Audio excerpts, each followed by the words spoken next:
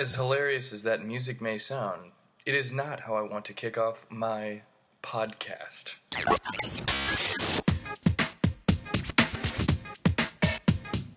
Welcome to the Michael Aldred Comedy Podcast. It's going to be so much fun where he makes humor of himself and the many things in New York City. Oh, and by the way, this is not the voice of Bruno. Guys, welcome to the Michael Aldred Comedy Podcast. Thanks for tuning back in or tuning in for the first time. Today is it's a little different. Every once in a while, I'll have guests on the Michael Aldred Comedy Podcast. Today is one of those days. I'm excited to bring a comedian onto the show who I've known for about 5 years now. And he's 85 years old. He started doing comedy as a kid. His dream was to be a comedian. And he recently got back into comedy later in life. And when I say recently, I should say over the last 10 years or so. I think you guys will find it interesting to hear George's story and to, live vicariously through him. He's seen a lot of things over the last 85 years, and I think it's pretty insightful whether you're into comedy or you're into life, right? And please welcome to the show my friend George Sauls. Hey, George, thanks for being a guest for me today on the Michael Aldred Comedy Podcast. How you doing? Pretty good, thanks.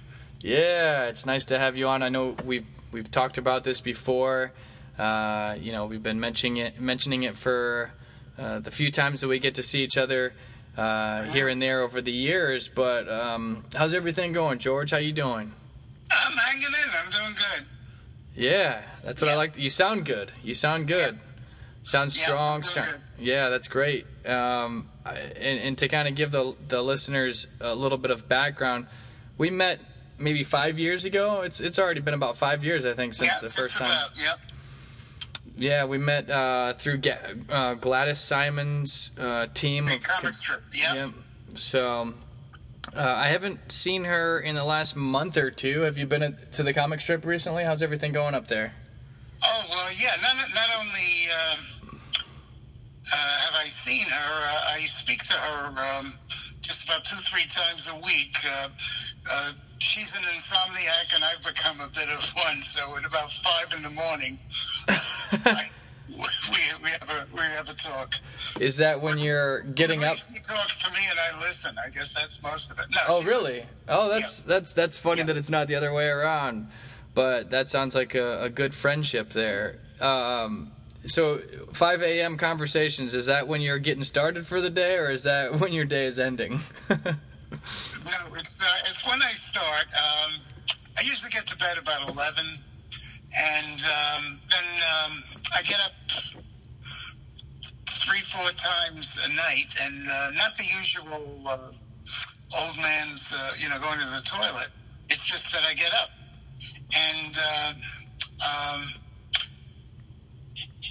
so then the final time I get up is about 5 o'clock, and then or 6, either 5 or 6, and I can speak to her up until 7, because then she starts getting ready to go to bed. She's got the whole thing reversed. Wow. She sleeps till 4 in the afternoon. Wow, that's interesting. I wonder. With some exceptions if she has a doctor's appointment or something. But yeah. So anyway, we've become very, very close, and we're in each other's camp. We really dig each other. Remember when we the three of us had was it dinner one night after we performed? We all went to dinner. Yeah, we do that regularly. After every show, we go to the diner. Just like what was the Broadway Danny Rose? When the comics used to get together and that, and it's I enjoy that more or as much as the show. We look forward to it, and sometimes it's just a few people, like with us, and sometimes it could be a table, 15 people or so, and it's really but it's really good. The problem I have now, I've moved. I don't live in the city anymore. That's right. You're in New Jersey now. New Jersey, and I don't have a car anymore because I figured, I can manage with Uber, and around here I can. But each time I go into the city, it costs me $200.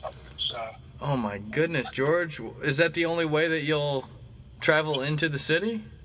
Well, my nephew usually takes me in, but he's got a life, and sometimes he can't. And when he doesn't, and if I want to go in, that's what I do. You don't waste your time on public transportation, huh? It's not a matter of wasting time. I have a bus here, but I'm still, since I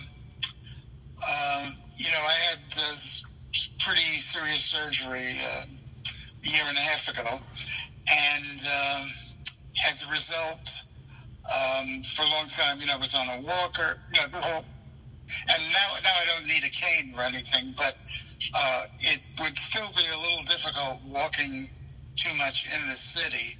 I see. I can walk a few blocks, but not to rush for a train and all of that. To climb those stairs and move the way everybody else does. So I can't do that because there's a bus right out here, as you know, and for $5 it would take me to Port Authority. Yeah. But anyway, that's just one. The main thing is that I'm still busy and I'm very active. I've got 3 gigs in the next 2 days, so that's not too bad. That's fantastic, George. Yeah. Tell us where they are so that well, you know what? Actually, by the time this episode airs, I know. Yeah. The thing is that it's quite a schedule because as a result of the surgery I had, which was pretty serious stuff, mitral valve, open heart surgery. Yep. And they almost lost me. They really were afraid. It was touch and go. They had to have a special machine, life-saving machine, to take care of me. And I was in ICU for over a month. But anyway, as a result, my kidneys got damaged whereas they weren't before. And I am on dialysis 3 times a week. Yeah. And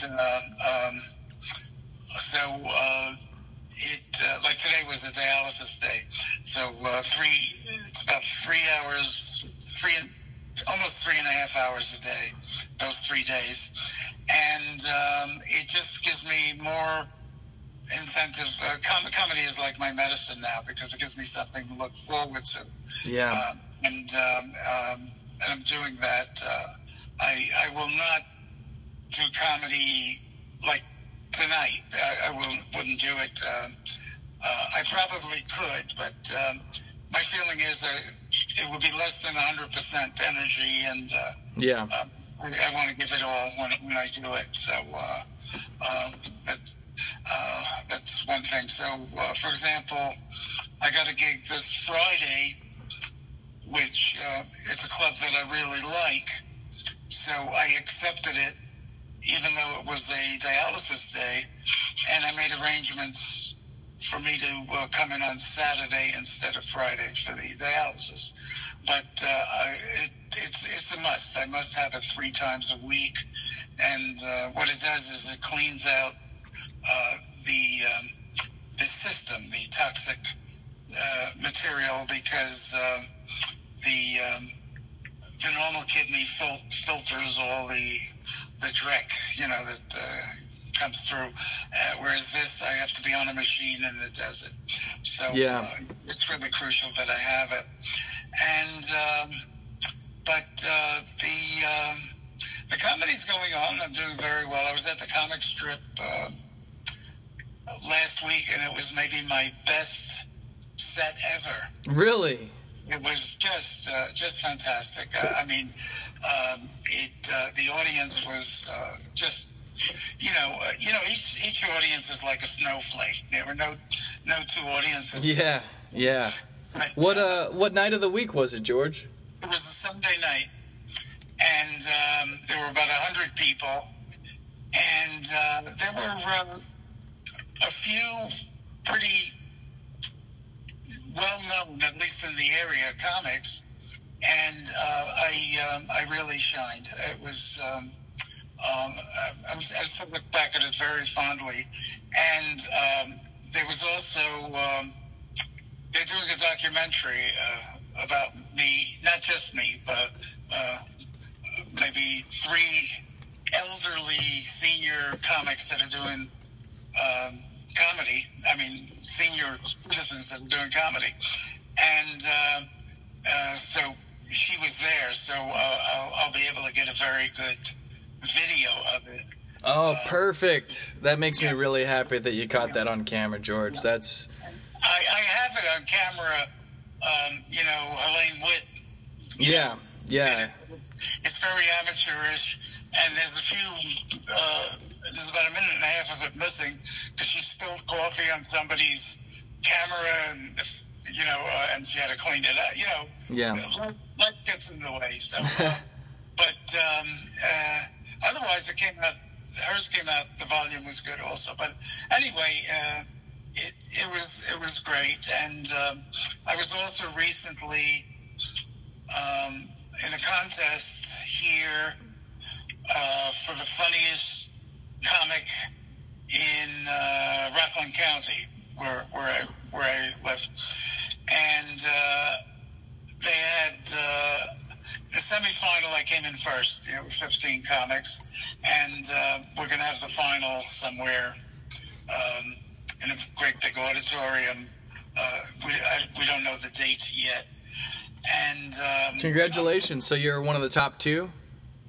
Well, no, they had 3 evenings. They call them all the semifinals. Oh, okay. And there were 15 in each set. Then they took the top 4 of each set for the final. So in other words, there's going to be 12 people coming, but I already, at least in that time, I came in first. So there were 3 other people I superseded. Then that doesn't mean that. Is that a nice way of saying that you beat them? No, I beat them, but I had my concern about it because this is a gripe I have, pet peeve. A lot of the contests, they go by audience choice, and that means the guy could suck, but if he brings 50 people, he could win. Yeah. And That's usually how the competitions are. But it really didn't work that way because they asked each of the audience people to rate the top 4. So even if they rated their person, there was still room for the other 3. And I must have appeared in more of the ballots that way than anyone else. Wow, that's interesting. Yeah, so anyway, but that one's coming up, which I'm looking forward to. And God knows when that documentary is going to be. She's been working on it for about 2.5 years. Wow. And she's got one other person that's really fantastic from Philadelphia, and she's getting a lot of footage there. And then there's a third person, an octogenarian, and she's going to enter it into the Sundance Film Festival. That's awesome. Once she gets it ready, so well. Yeah. One thing I can't say, George, is I think you're hilarious. I think that I haven't seen you perform in a while, but you always had a sharp set together. You had Gladys always talks about doing the work, and whenever any of the comics ask who does the work, she uses me as a shining example because most of the comics, and they go to open mic and they don't know what they're going to do till they get up there. They don't prepare, and then they just wing it. And I would spend 3 or 4 hours on a 5-minute. Yeah, you get 5 minutes most of the times, and I would even stuff that I had done, and to tweak it and to rearrange it and so on. Mm-hmm. And I took it very, very serious. And it's like with anything else, you have to be prepared. And then if the opportunity comes, you take advantage of it. Yeah. And I've always done that. And the other thing is, I've gotten better since you've seen me. The set has gotten tighter, and I've got new, some new material, and it's so affirming for me because the whole thing about old age is everything declines, everything dies, and all of this. And here I'm still creating and improving and growing. Wow. And it's just so fantastic. And a lot of people, when you retire, people take up hobbies. But so if they take up tennis or even bridge or whatever it is, usually they can't hold a candle to the young people. Yeah. And I can hold my own, so very easily. And so it just feels good. And I feel like I'm 18 again whenever I used to go to the comic strip and just hang out. And I really preferred that open mic to all the others because the other places, even though the same people would come each week, you'd nod and you'd sit in your seat and that would be it. And here there was a lot of schmoozing and it was a lot of joking in between, and we were like family. And like we said, we'd go out, for a bite afterwards. And Gladys is just unbelievable. She is on the phone all evening with people, calling for advice, and she's making suggestions and so on. Yeah. And there's really no one like her. She is just one of a kind. And I'm so glad that I did meet her.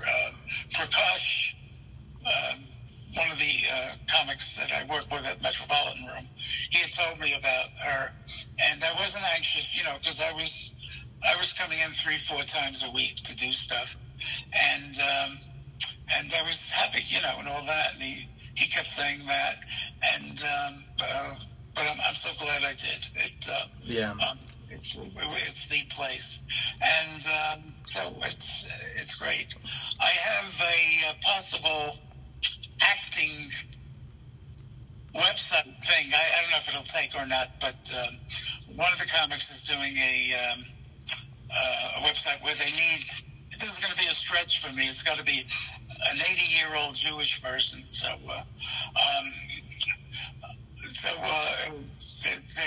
I'll be doing that, and I'm supposed to die at the end of the scene. If I could do that, and that's coming up in September if it takes place. Yeah. And so I'm in a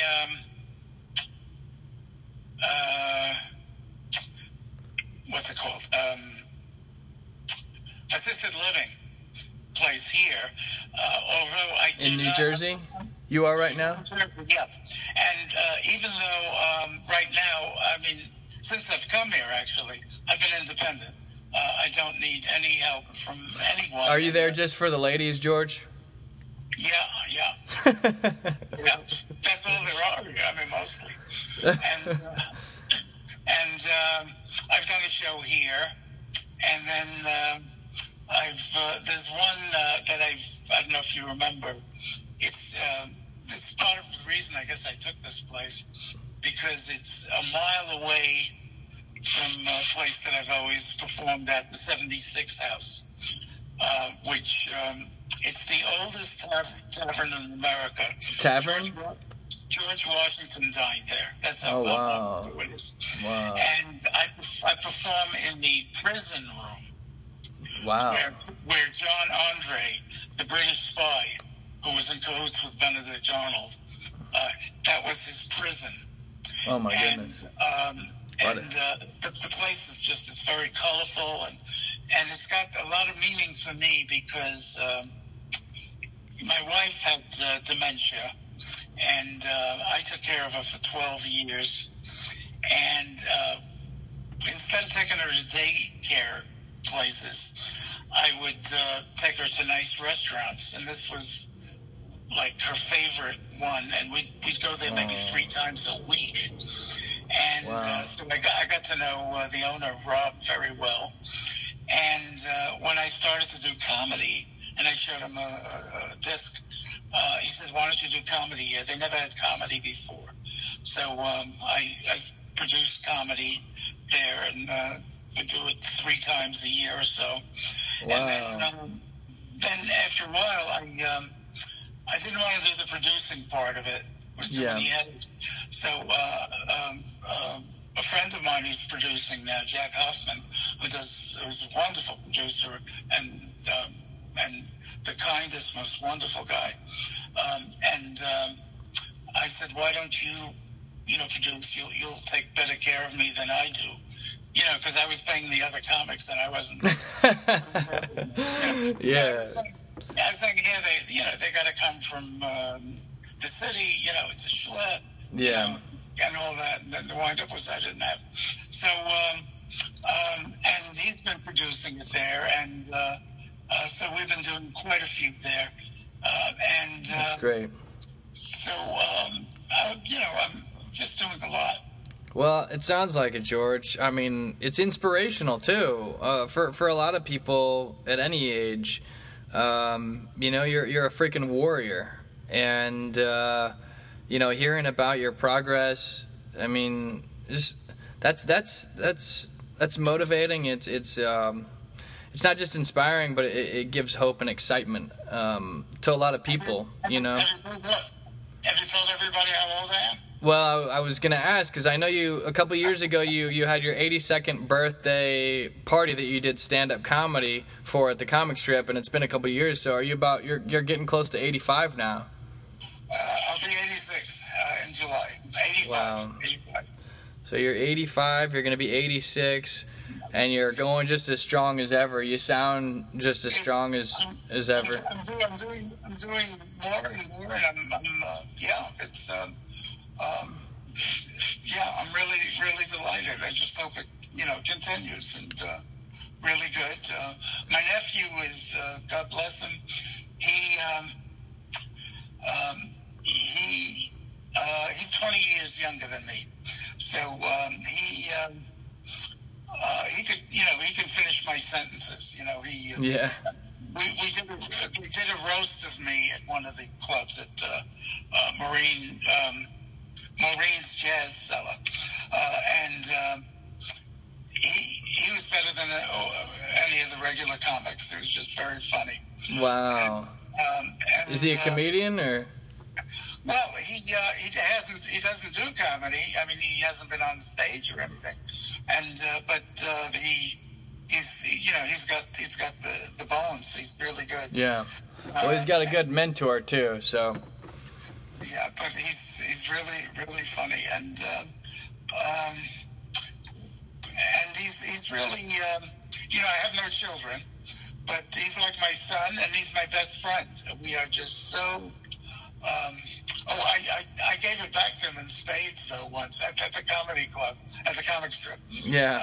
He ripped into me, and everybody was laughing. And then I got up and I said, "Mitch, I don't know how to tell you this, but I'm not your biological uncle." I said, "Your Aunt Mari and I, we got you from a nephew rescue shelter." I said, Aunt Mari said, "Let's take the one with the floppy ears." That's fun. That's fun. It's good to.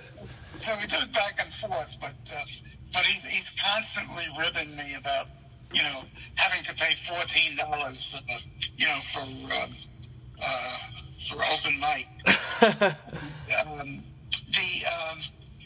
It's worth it because, I know a lot of comics, 14 is a lot of money. Yeah. But it's, first of all, if you drink, it includes the drink. But basically, people pay, most people don't know, why do you go to open mic? Why do you pay money to perform? And I look at it completely differently. It's like going to the gym. You pay money, you're using the facilities, and you're strengthening yourself. And here you're strengthening your funny. And you definitely need the open mic to improve in most cases. And it's a function of how often you go and what you do with it, and how you apply, what you check out. If you're doing a show, you should not do any of your comic bits until you try it out in the open mic. Yeah. And but there's a big irony with that, Mike. On the one hand, you're trying out the material at the open mic, but comics are known for not laughing. And when you go to an open mic, you could have a great set, and you wouldn't know it by running it by just comics. Yeah. And so it's really,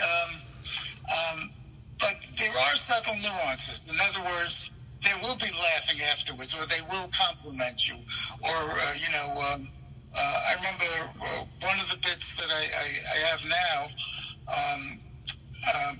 I had written it a long time ago in comedy class. I never used it, and I never would have used it on stage, in the show. But I said, let me try it in open mic. And when I used it, just from the audience, I figured it was, I was right not to use it anymore. Two of the comics came over, including Mike Jacobs, who was like my mentor. And he said, when you did that, I could kick myself for not thinking of that. He said, it's so simple and so funny, And as a result of that, I put it in, and it's one of the strong ones of my whole. I really think my whole set is tight, but it's a very, very good one, and it works very well. Well, so, you get it from the open mic. It's and the funny thing is, when I took a comedy course, and on graduation night, again I was nervous because I was afraid I'd have stage fright with strangers. So I invited 50 of my friends. There were 51 of my friends there. And that calmed me down, and wow. That's all I needed. The second time I performed, I wasn't anxious anymore. You got a lot of friends, George. That's awesome. Oh, yeah. No. It's, I do. I'm blessed. So, anyway, I thought that was it. I mean, in other words, I could do that for the next 20 years. I mean, they were laughing. It was there were applause breaks, there were large laughs, everything. But now, when I look at it, there are parts where I cringe. Because you're just starting out. It's not going to be as good as when you get more experienced and you have more of the material. So it's just absolutely, and as you can tell, it's a passion for me, and it has to be a passion because it is such a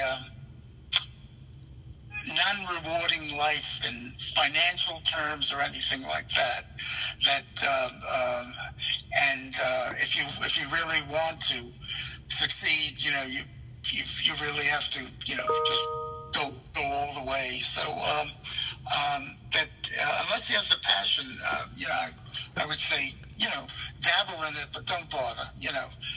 Because it's like an artist, a painter. It's Yeah. They're not doing it for the money. They're doing it for the love of what they're doing.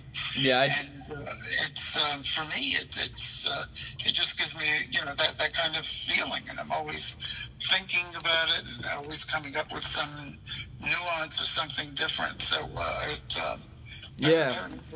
Well, we're almost out of time, so I want to make sure that we're almost out of time, so I want to make sure that I have the chance to ask one or two of these things. One, okay. I definitely want to see your video, if you wouldn't mind sharing that with me once you get the video back from this last weekend. You said it was one of the best sets of your life, so I'd love to see that if you wouldn't mind, or if you put that up somewhere online. I definitely want to check that out. And then secondly, okay, I have it. I'll send it to you, but on your email. But please don't publicize it. Don't. I'm gonna put it on YouTube, and I'm gonna monetize that, George, and I'm gonna profit off all your. Absolutely not. No, absolutely not. That's okay. You should share that with the world at some point, though, somehow. If it's no, it's not a matter of that. It's a matter of if people come to see me, I want them to see it fresh. I don't even show my friends that. I want to show my friends, but I say I'd rather that you come see me. Yeah. There's a difference. My brother, I sent all the tapes to my brother, my nephew's father, who's no longer alive, but and he was my role model. He's 8 years older than me, and he was my role model, and maybe funnier than me. God bless him. Anyway, I sent him all of the tapes and everything. He came to see me in a Irish pub in Queens once. And he said it made all the difference to see it live. It's a different experience. Wow. And, sure, it's great. And I watch different people's, videos and so on. But, I would rather see, Robin Williams or Richard Pryor. I would have, live. It's got a different kind of magic to it. So, I understand. But anyway, I'll send it to you. But what I'm sending to you is Helene, so it's got a little bit of a, it's maybe a 30-second or 60-second blurb, but you can hear it. But there's a black screen. Okay. So, okay. I'll send it to you. Okay. Probably sometime in a few days where, no problem, George. No problem. The question. Do you have to go right now? By the way. No. What time is it now? It's 6:16. Oh no. We could do it for another 20 minutes if you want. Okay. Whatever time you got. Okay. Cool. Well, I think the question I probably should have started with today is, when did you start doing comedy, and how long? Because I know that there was a gap there, so I want to hear a little bit about. Okay. What caused you to start? What caused you to stop temporarily? And then what got you back into it, right? Yeah, it's really quite a story. I've always, been funny, or always. This is what I wanted to do when I was 10 years old. This is what I wanted to do. Comedy. Yeah. I listened to all on the radio, and all the comics and all of that, and I was sure that I would make it because I was the funniest 10-year-old kid I knew. So when I'm 20, I'll be the funniest 20, and so on. So I had no doubt about it. And I went to the Catskills. I was very influenced by the comics and the Jewish humor. And at 18, and I performed in high school, impressions and a few jokes and so on. And I got hired to perform in the Catskills at 18. And was that your first gig? Yeah, for pay. Yeah, it was for the summer, and I was all excited. This was the beginning. I was going to be, Buddy Hackett and Shecky Green and all of them. And I had stage fright, and I got fired. And it was devastating. I was 18. That year, that fall, I went into college. And I was almost like a recluse then. It was devastating. And I became very introverted and all of that. Anyway, I came out of that shell, and eventually, I started to do shtick, at parties and so on. But that was it. I didn't, do it. But in the back of my mind, I said I wanted to be back on the stage. And some years later, when Caroline's was the first one to have comedy courses, I said, someday I'm going to, take the course. And because for graduation, you appear on the stage. And, at least, I want to at least one time be on the stage. And then I was a psychologist. And when I retired, I said, when I retire, I'm going to do this. This was on my bucket list. But then I couldn't do that because my wife got ill and I had to take care of her. And after a while, when at the beginning, I was taking care of my wife 24/7, and it was devastating. I got depressed. I lost my sense of humor, which goes without saying. And but gradually, I pulled out of it. Thanks to a little 8-year-old girl, one of the caregiver's daughters, who she asked if it was okay to bring her daughter to work because she couldn't get a babysitter. And we had a big house. I said, no problem. And she was a little smart ass like me, with riddles and jokes and so on. Yeah. And it got me out of my funk. And I started to think funny again and all of that. So she really, I can't tell you how it helped me. And how long ago was that, George? Okay, I'll tell you. Okay, my wife had, I was 71 when my wife had the dementia. This must have been about 10 years ago. Okay. And I could tell you, it was 9 years ago. She's 17 now. Okay. She's 17. Okay. But she wasn't 8. She was, what is it? I think she was 6 years old or 7. But yeah, anyway, you got the ballpark. Yeah. So, and then, in the meantime, I had been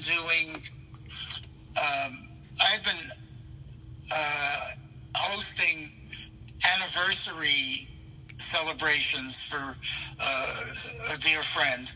I did their 25th, their 30th, their 40th, their 50th, and in nice places. Like one was on a yacht. It was in the Hamptons, with a lot of people and so on, really good places. Or he had a beautiful home in Westchester, and we did it by his pool and with an orchestra and all that. So I had done a lot of that. And he called me. He was having his 60th anniversary, and he wanted me to host. And it's been so long, and while I wasn't depressed, I really wasn't into that kind of mode yet. Yeah. And my caregivers pushed me, and so I went out to the Hamptons, and I just had just a few jokes.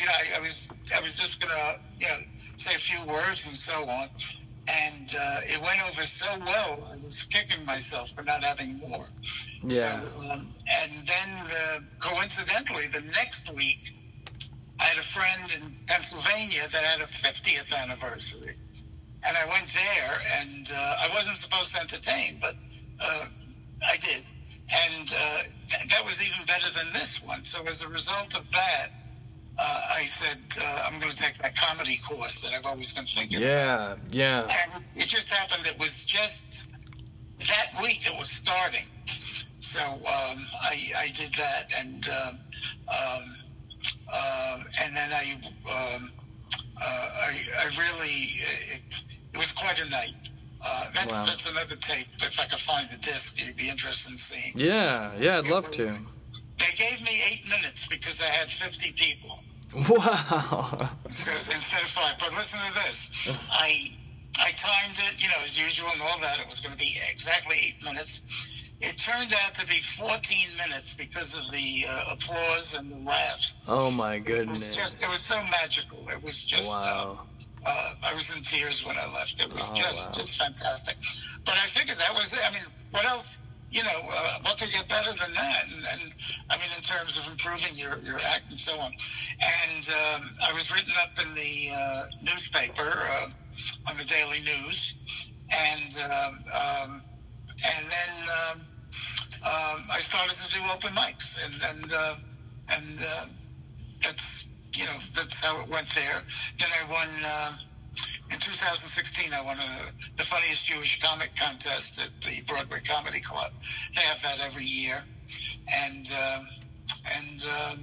then that's it. And then every year, for my birthday, I would be doing the headlining the Broadway Comedy Club, and then I got a lot of gigs from the 76 House that I said, and now in New Jersey, I got a few places where, anytime I want, I can be in the show there. I mean, if they're not booked, but I mean, they're more than happy, to have me. And so it's really good. I've got about an hour's worth of 45 minutes worth of material. And is it all clean, George? It's blue. It's not dirty. I did have one F-bomb. Oh. and listen to this.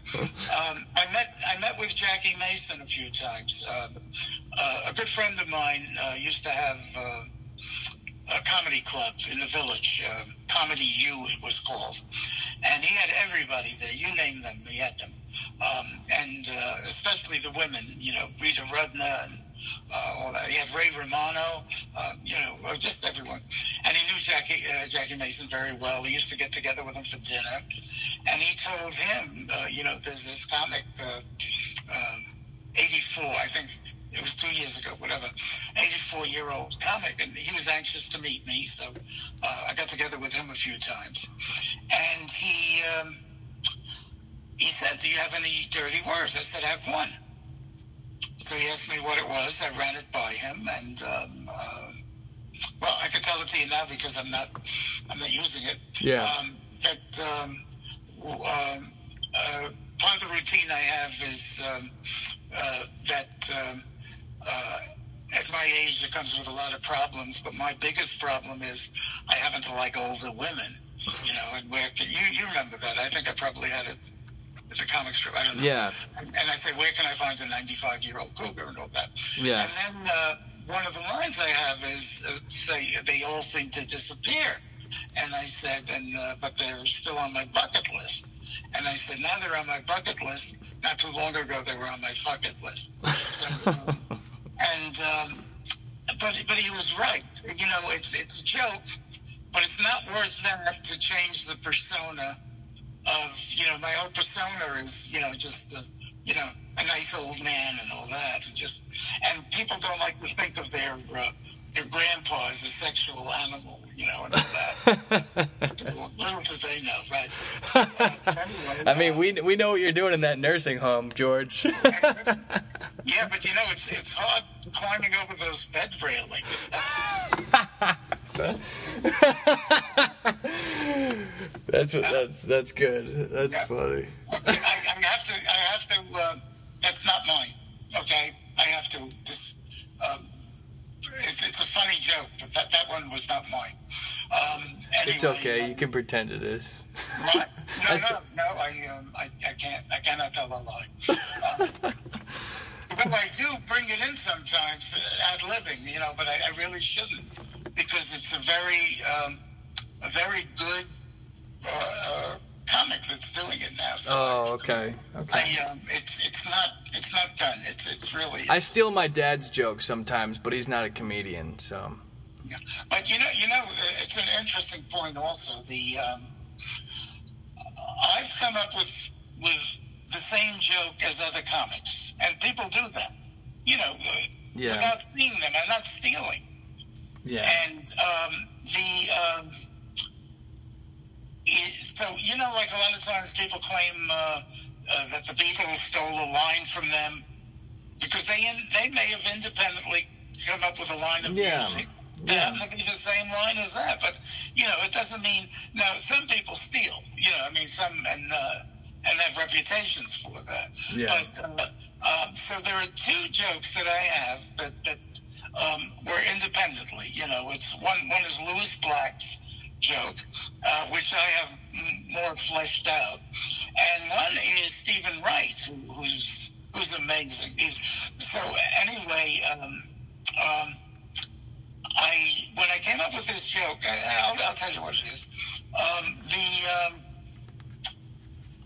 I had Jehovah's Witness people coming to my house all the time, and I treat them nicely, and all that. Then one time the guy says, I'm going to come back next week and ask you questions. So right away I said, I got to get into a Jehovah's Witness protection program. So, and I thought that was great. So I ran it by... there's a few comics who I run by a lot of my material with a 30-year-old comic just to see if the younger audiences, for me 30 is younger, if the younger audiences will understand the concept and all that, if it's not. And he said they'll understand it. He said, but it's not your finest hour. So I didn't use it. Mm-hmm. I go to see Stephen Wright. And you familiar with him? Yeah. Wow. Yeah. So anyway, that was his biggest joke. It had the longest laugh. Wow. Was he? He must have told it a little differently, or no? No. I mean, of course, he has he delivers it funny, with that flat voice and everything. So anyway, that happens. But it's got to be original and so on. I have a little bit of a leeway. Mike Jacobs, who I told you was like my mentor, and because he was saying that if because my jokes, the original people that told a lot of my jokes are no longer here, and so it's like public domain. In other words, I can use them since it's not infringing on anybody else's. I mean, I can't say a Mark Twain joke, for example, because his is well known, and there's an estate that they put out books about his wit and humor and so on. But if there was a guy on the radio that made a funny comment and I use it in terms of that, I think it's kosher. I think it's sort of okay. I usually tweak it so much that it's. You're not. Just to make sure I understand, you're not saying use other comedians' material that are no longer alive, are you? I'm saying I use the joke and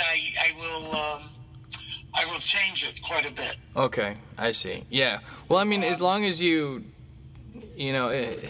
Oh no! I'm not just saying why did the chicken cross the road and just say the same one. No, you can't. It's not. That's not what this is about now. It was in the Catskills. Jan Murray would steal Milton Berle's and vice versa.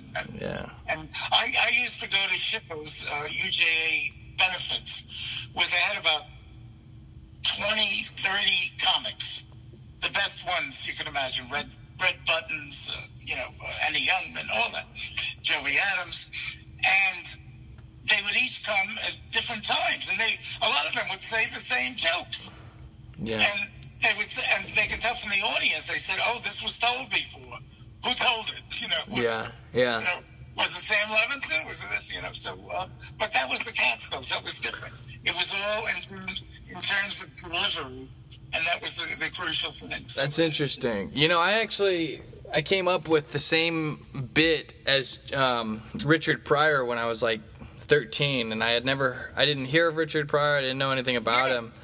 I came up with the same premise / same concept and I found out years later when I was studying comedy, and obviously. George Carlin was way before my time, or not George Carlin, Richard Pryor, sorry. And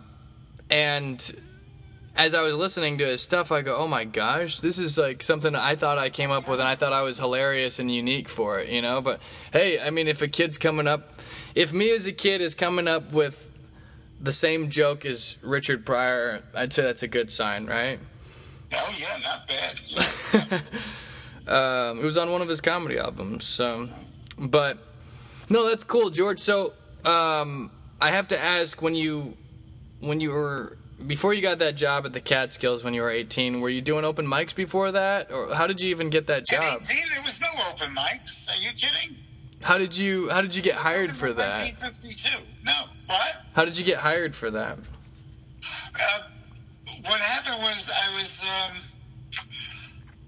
I performed at I told you, in the high school, and there was a fellow there in the band who got hired for the Catskills, to play in the Catskills, and they were looking for an MC for the whole year and a comic. That's and right. so on. Okay. Yeah. So he recommended me. So Well, that's a great opportunity, and they kind of threw you in the fire too soon. You know, you weren't ready for it, and it ended up being. No, it's not about being thrown in the fire too soon. I think it's good to be thrown in the fire because it's a wake up call, and you got to do it. It's just the timing was bad because I went into college, and I wasn't. I had a lot of difficulty in college because I was used to cramming in high school. Yeah. You know, I would study one night before the exam. And in college, I couldn't do that. And so I had a lot of trouble. So I had a lot of difficulty there. So it was not a good time for me to. And also, we had just moved from my beloved neighborhood in Williamsburg. And I missed all my friends, so I didn't have those. And, and my brother was getting divorced and a business, so there were a lot of different things happening at 18 or 19. But just to have a bad time, no. In fact, the opposite, because I was performing. What? Oh, I didn't. I didn't say anything. Okay. For example, one time I auditioned at Broadway Comedy Club for Al Martin, and I did okay. I did very good. I got a call back. Okay, which he called back maybe 200 out of 2,000 people, and okay. So I got a call back. Then the call back, I was going very strong for 3 minutes, and one joke didn't work. And I wasn't used to it. One joke, I got no laugh, and I never had that before. Yeah. And I did not have it. And it threw me, and I could not concentrate on the rest of my material. And what he said about me, Martin, he told, to Mike Jacobs. Mike is the one that brought me there. He said, he knocked me out and this and that. He says, but it's unpredictable. I can't have that yet. Yeah, I mean, he's got to, be more sure of himself and so on, So the point is, until you fail, that was like a mini failure, one joke not left. But before that, I was so, I didn't have that. I didn't even know what people were talking about, failing or diving or, bombing, and so, but you have to have it. So, and there are different audiences, obviously, and especially what a good a way of not humility. I can't think of the word. Humbling you is if you work for seniors, because they don't laugh. I mean, even if they like it, they smile a bit. So you're not getting that, what you used to at the comedy clubs, and so it's really, and I did 40 minutes the other day, and there was a little bit left and not much, for the, maybe 60 people, and, it was just a few titters, but I knew got thanked vociferously from the owner, the one that hired me, and so on. So, because that's what it's all about. Yeah. I mean, that's the level of it. So, but it's good experience, and it happens with crowds. I get more upset at a crowd that will laugh, but if they're laughing because they're drunk and they laugh at things that are not funny, you know what I mean? Yeah. That I find insulting, and I mean, I just don't. Sounds like some open mics. Yeah, exactly. Yeah. Well, open mics, they try to do it to there's always a comic that wants to support another comic, so they'll go, ha, ha, ha, just laugh at them. But, Yeah, or the first time I did comedy, the comedians were laughing at me when I bombed, Oh, yeah. So it's I'll never forget. And I'll just quickly say, I'll never forget the first time I did stand up at a club. It did not go the way I had planned in my head. I bombed terribly. I didn't get a laugh for the first 4 minutes. I said my first joke expecting an uproar, and it was dead silence. And that's when they still allowed smoking in the club. So all I could see was this dark room and the smoke rising, because people could smoke there. And the spotlight was on me, and I could see the smoke through the spotlight. And I just remember looking into that darkness going, wow. I couldn't believe it. I didn't get a single laugh, and then it made me do the same thing you're talking about, which is it threw me off completely. But it's something that even good comedians or people that are successful, they have days like that. I mean, it's no question about it. Just Yeah. But Well, we're getting real close. You probably got to get going. The only other thing I wanted to know is. Okay, if you got to get going, I was just going to ask who your favorite comedians were growing up, but that's fine. No, I got another minute or so. You mean currently or? I'd say over the course of time, yeah. Anyone that's ever had a big influence on you from the beginning to current day. Okay. The Marx Brothers, Fred Allen, Jack Benny, Bob Hope, Woody Allen, tremendously, Alan King, what's his name, Robert Klein, Robin Williams. Yeah. If I could have one person's talent, it would be Robin Williams. I just admired him so much. When I was younger, I admired Danny Kaye, but I don't think he's funny. I don't think. I mean, not the, in a more broad sense. I think he's very talented and so gifted, but Robin Williams he blows me away.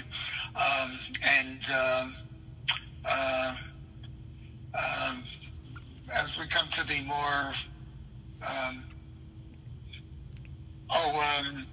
what's his name? Sebastian Maniscalco. Okay. Yeah.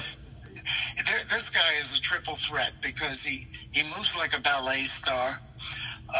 He talks like Joe Pesci, and he looks like Harpo Marx, his expressions, and he's got it all as far as I'm concerned. Yeah. Well, he's doing extremely well. Yeah, he deserves it. So, anyway, we'll talk some more. I want to ask some questions, but I better run, and then, I'll speak to you later. Thanks, George. It was nice having you on. I hope you have a great night. Okay, when can I hear this? How do I hear this? You'll tell me. Okay. Yeah. Most likely Monday morning is when it'll be released, but I'll keep you updated.